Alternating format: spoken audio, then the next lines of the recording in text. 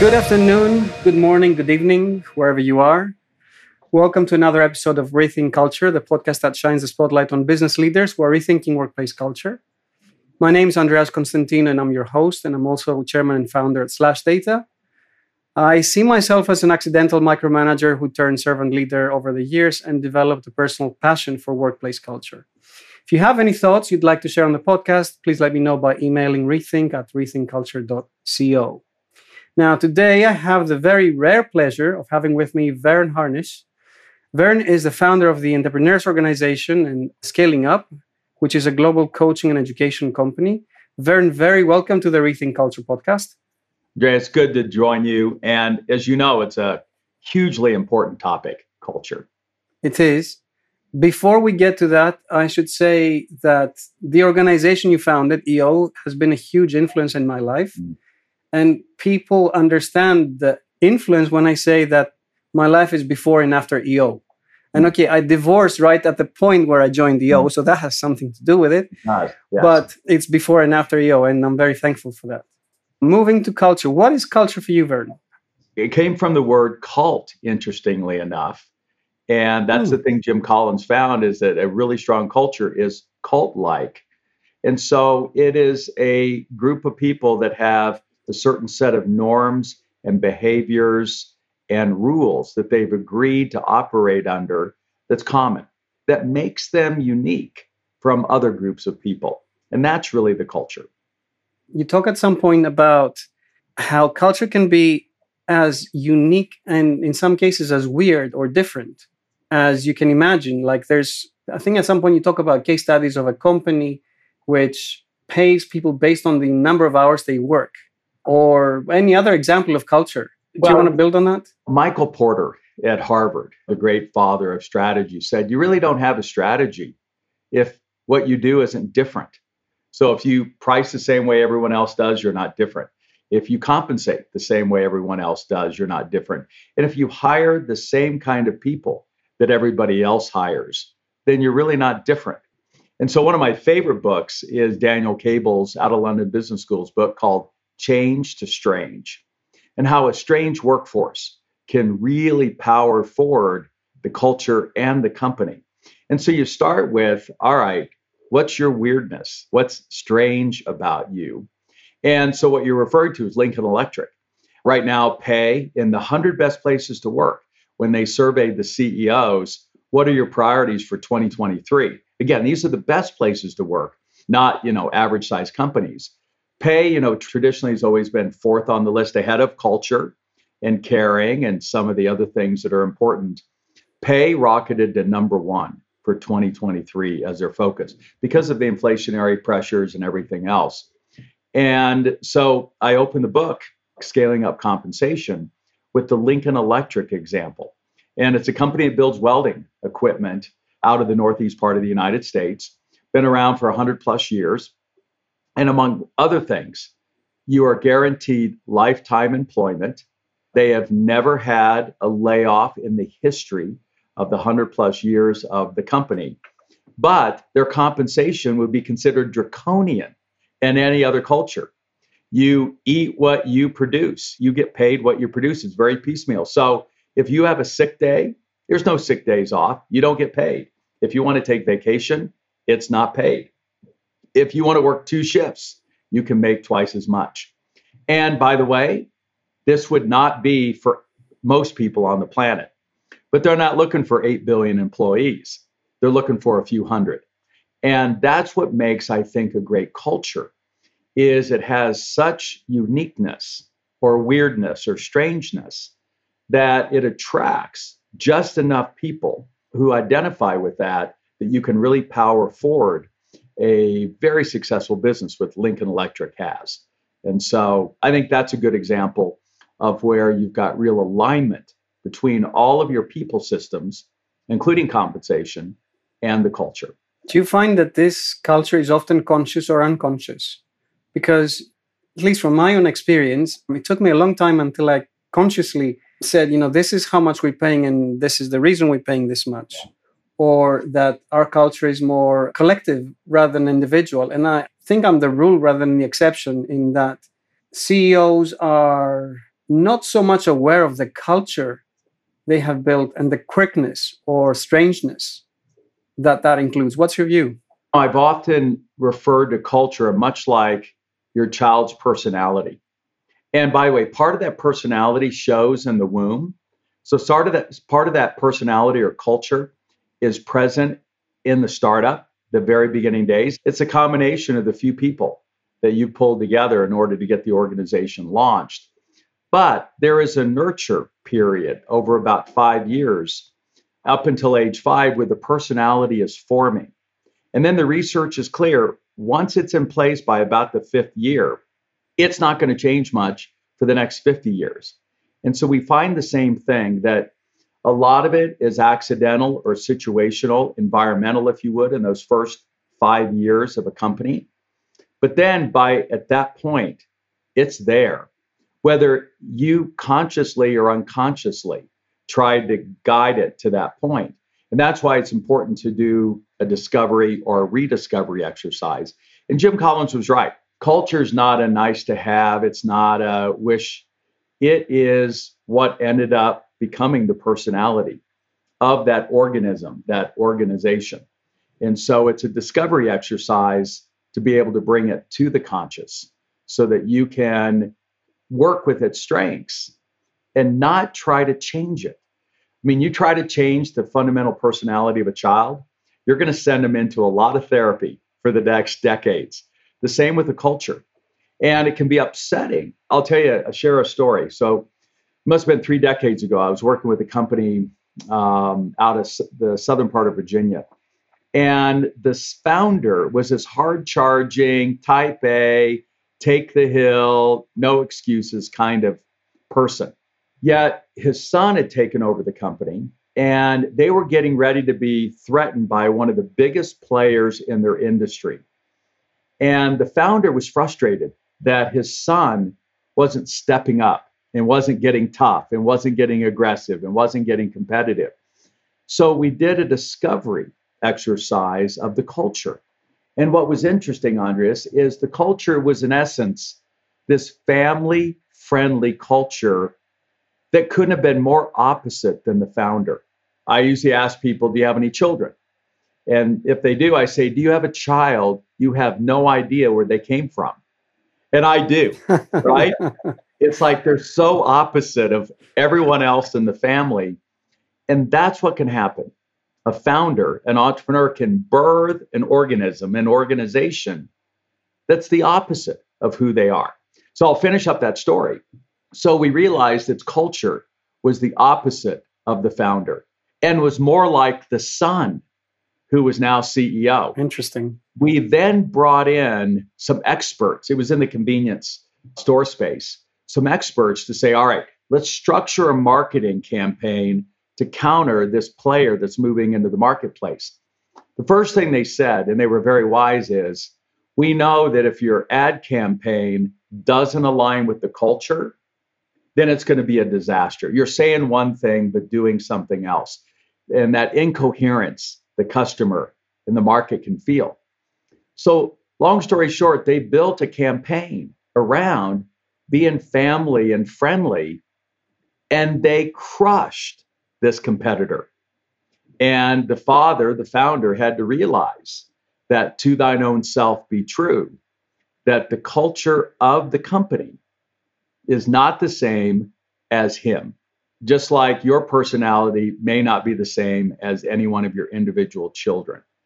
And so to me, that's the perfect analogy, and why that alignment and discovery process is so important. So as the company grows, the culture is influenced from bottom up, whereas in the early stages, it's mostly top down, influenced by the founder?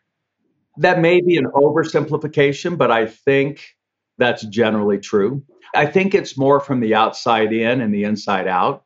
I think part of the environment you're operating in, some of the early experiences of the organization can begin to form it, and some of the other people that you bring in over those first 60 months can add edges or take edges off of that culture.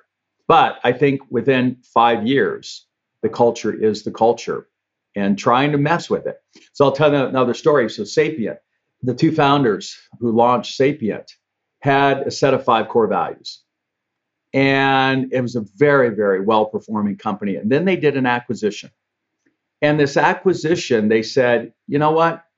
And they called it a merger. And there are no such thing as a merger. There's only an acquisition, and only one culture can survive. But what they tried to do is blend the two. So they got rid of one of their 5 core values, and they adopted one from the other company. And the company almost failed. And Stuart Moore, who used to teach at that MIT program that I founded, said, in hindsight, we concluded that's what killed us, is that we strayed from our 5 original core values. We tried to add one. They went back to the original 5, and the company took off again. When we were just with Scott Farquhar with Atlassian, Scott joined, it was in our workshop when they had about 50 employees. Today they have 10,000. Back then they were starting up. Today they've got something north of 50 billion in market cap. And when I saw Scott a few months ago, he reiterated again that discovery exercise we did back in 2005. A lot has changed from 50 employees to 10,000. But what hasn't are those 5 core values. They're at the heart. But he did say something interesting. He said, values are not your culture. And I'm like, wow, that's the first I've heard that. And he said, the cultures could actually be somewhat different depending on the countries that we operate in. So there can be some cultural. So this word culture has some issues. It's like the word value. So he said our core values, our 5 rules, haven't changed since 2005. And by the way, I think if your listeners want to go to what I think is the best articulated set of core values, it is Atlassian. Just Google Atlassian core values. You're going to see a perfect video that I think every company should create. You're going to see that they're phrases, not words. You're going to see they're phrases that you would expect them, language they would use in Australia and in their company. They have a nice description, and each one is anchored by a visual. I think there needs to be a visual symbol for each one of them. Those 5 haven't changed. But he said there are cultural nuances that are different in their Dutch headquarters versus their US headquarters versus their offices they've got in Australia. And I thought that was an important nuance. Beyond Atlassian, and there's relatively few companies that we talk about, at least in the tech space that I am, that are role models for culture. Like Southwest Airlines is one, and maybe Netflix is another. But Zappos could be another one. In your travels and your discussions, have you found any other companies that have built exemplary cultures that are worth talking about? First of all, my buddy Kevin Oakes wrote a really great book called Cultural Renovation. And I think, again, that represents that the core values at Microsoft haven't changed, but Satya Nadella changed the culture from as he said, a know-it-all culture to a learn-it-all culture, from a fixed mindset to a growth mindset. And so I think you can continue to learn and evolve without changing the fundamental rules of the game. And I equate core values like the rules of a professional sport. And I don't care what country you're in, we all share the same rules around tennis or football or any sport. That's what makes it a sport. But our approach to the game, the culture of that team, can be radically different. And so I think that's where the distinction needs to be held. And you get a new coach. Look, we got Deion Sanders here, Mr. Primetime, in Boulder, Colorado, where I'm broadcasting from. The CU Buffs went from winning only 1 game last year to now ranked 18th in the nation. But he changed the culture radically and the players as part of the process. But he couldn't change the rules of football. But let's get back to this question of people first. Let's maybe go down this line. Yeah, that was my next question. What kind of companies have you come across that put people first, or how do you help your clients create people first cultures? Yeah, there I think we've got to go back and look at some research that was done by John Cotter at Harvard back in the late 80s. He published a book in the early 90s called Systems and Culture and Performance. I'm going blank on the name. I'll have to look it up. And what he did, he looked at 211 companies over an 11-year period, 207 companies over an 11-year period. And he said, I want to answer this question. Is it companies who put employees first? Do they perform better than companies who put customers first or put stakeholders or shareholders first? Mm-hmm. And I thought it was a fundamental question that needed to be answered. And the answer surprised him and everybody. Oh, it was Corporate Culture and Performance was the name of the book. And what he found is it was none of those three. Somebody who said employees are number one or customers are number one or shareholders are number one. The companies that outperformed by a factor of 10 were those that treated all three equally. That the employees, customers, and shareholders were all like a three-legged stool. If any one of those legs is weak, the whole thing falls over. And that's, by the way, what led to the balanced scorecard. Now, if you speed forward 3 decades later, the Business Roundtable decided just before the pandemic that maybe we should update what we think is the function of a business. And before it was to take care of the shareholder. They then said, you know what? It's the employees, the customers, the shareholders, and that fourth leg, the community. It's companies that balance those equally, put all the people first. Not just, I think when people say people first, they're thinking employees. I think we've got to put all people first, including those in the community and the company that balances that. The other thing I would comment on, we just hosted Hubert Joly at our CEO Summit at Harvard a couple of weeks ago. And Hubert, by the way, wrote a book that I considered the number one business book when it came out 2 years ago called The Heart of Business. It's about his turnaround of Best Buy. You know, he took that share from $11 to $110, 250,000 employees, and he had to make a lot of change there. And he said something interesting. Employee engagement, as measured by Gallup, hasn't moved 1% for 50 years. It dropped 5 points actually in the pandemic, but it's been about 19% for 50 years. And I had made this comment that I think that means the 6,000 leadership books written every year aren't worth the paper they're printed on. And Hubert got up then and he said, you know what, Verne, I agree. He said, I think we need to get rid of the word leadership and replace it with the word careship.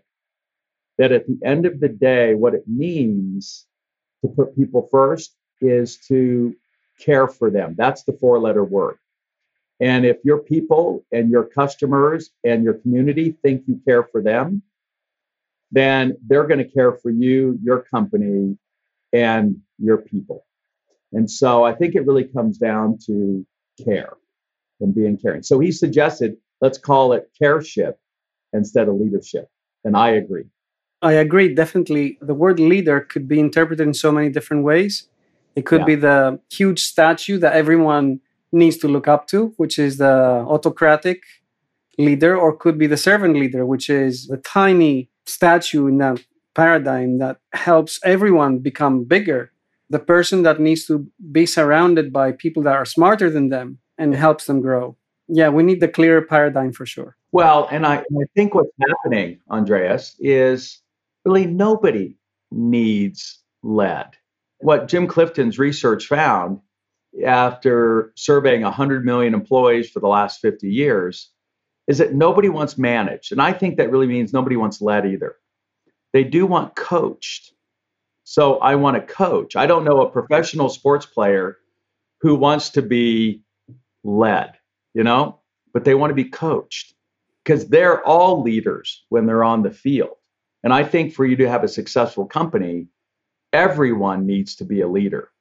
And what I love about the internet and AI is it's put the same power in our hands as only a few used to have. Only a few people had access to the information you have today. Only a few of people had the power that AI can provide. Now it's available to all of us. And so it's the democratization of the world.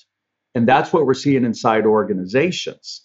And I loved when Scott Atlassian said it, hey, I'm telling our managers to get back programming because nobody, get back playing on the field instead of standing around and telling people what to do. So I think, and this is what we're seeing is happening in the world, the traditional leaders, particularly of our countries, are trying to hold on to their power when that power is being dissipated. And we know this, power corrupts and absolute power corrupts absolutely. And that's why the leaders that are in power, the first thing they want to do is shut down or control social media. They don't want us all talking, because if we do, we're going to figure out that we're smarter than they are. And that's what they don't want. Information was power. Now we're distributing it. Something else I wanted to ask you is your books, Scaling Up, Rockefeller Habits.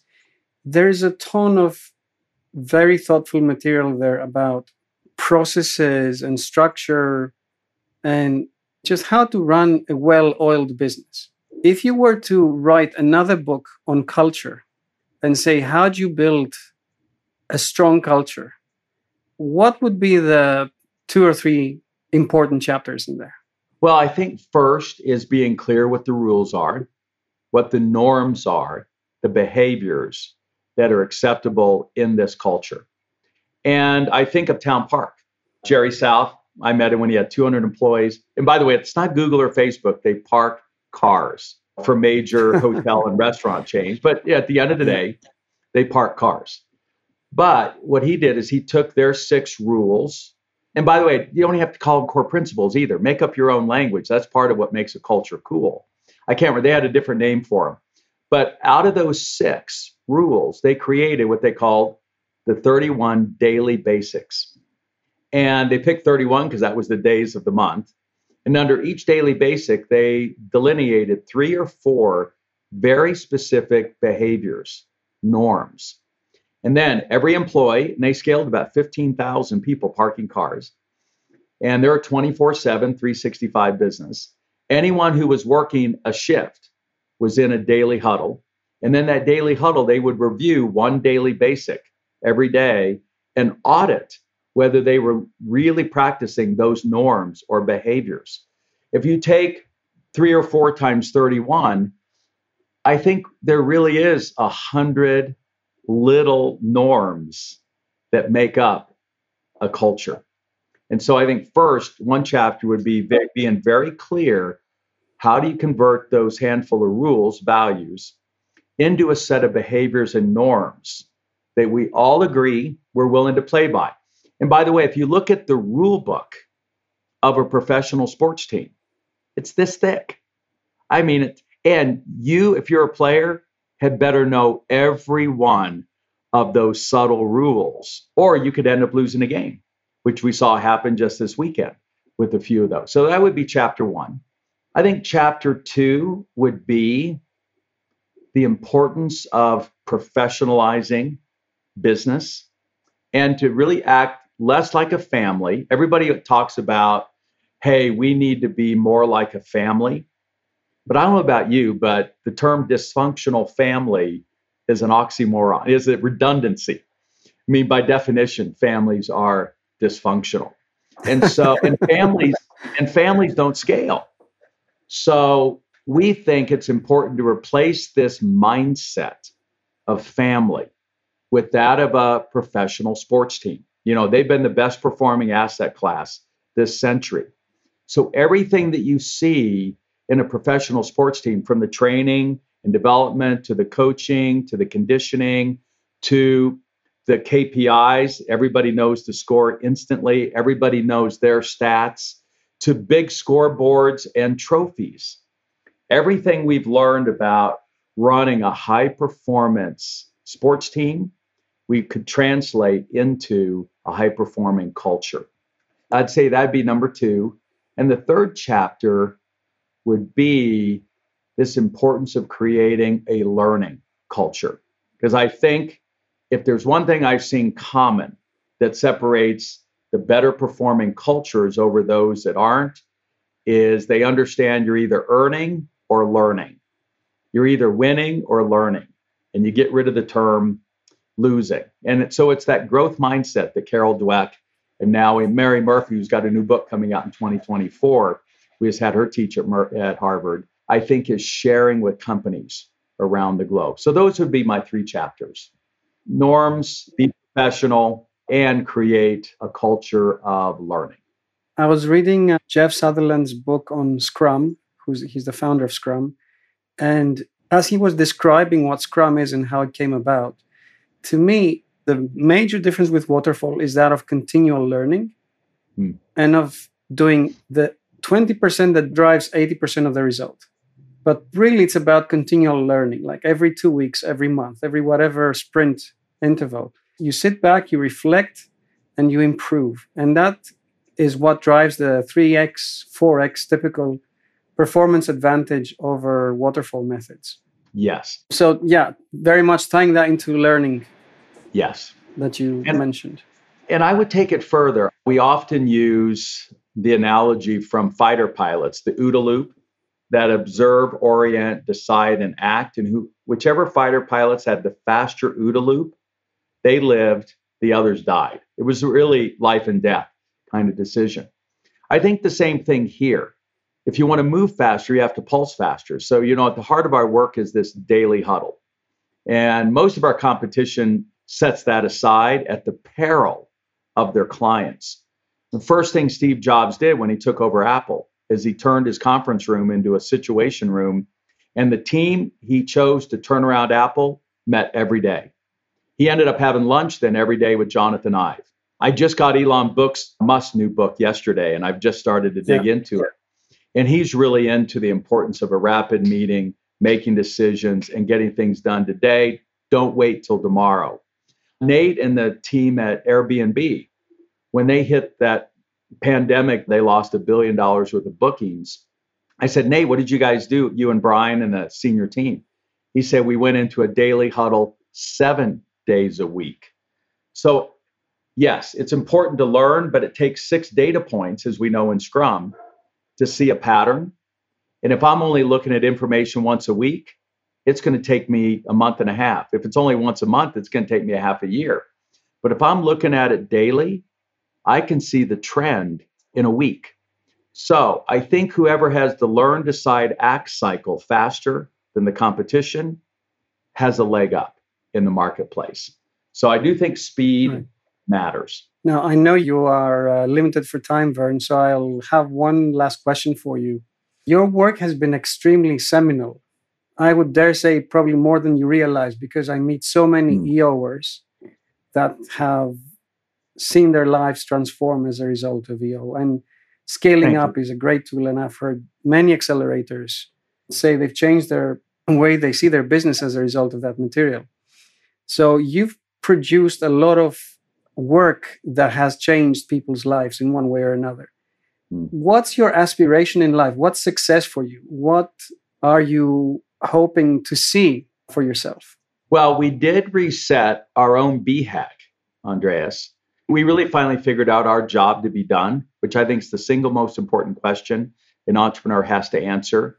What is the job of your milkshake? The great Clay Christensen's 4-minute video we have every entrepreneur watch. I love it. And ours is to scale up the valuation, the value of your business, to get you to think as much as an investor as an owner.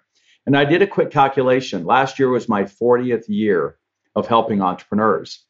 And I calculated about 800 billion in value had been added. Our new BHAG is in the next 10 years to deliver 2 trillion. Now, 2 trillion is still just a drop in 1 year's global GDP. And we want to take 10 years, but we still think that'll put a dent in the universe if we can continue to add that much value or valuation to the clients that we work with. For me personally, my role model is Peter Drucker. Peter wrote 39 books. And what's interesting is he only wrote a third of those before his 65th birthday, which is your traditional age of retirement. He did 2/3 of his best work after retirement. And so I turned 65 next year in 2024. And so I'm hoping to write at least twice as many books as I have in this first part of my life in the next part. I love writing and I love kind of synthesizing and communicating ideas. It's my thing. And I know lots of people that would be eagerly awaiting to read them, Verne. All right. So I hope you get to that. Thank you. Verne, it's been a pleasure. Thank you for your insights, sharing your journeys, sharing your aspirations, sharing your stories. You always have the most entertaining stories in business. Thank you. And I hope you get to write those books. Thank you, Andreas. And I appreciate the work you're doing to share these ideas, particularly around culture and people, because at the end of the day, it's hard to scale without them. It is, totally. Thank you, Verne. Thank you.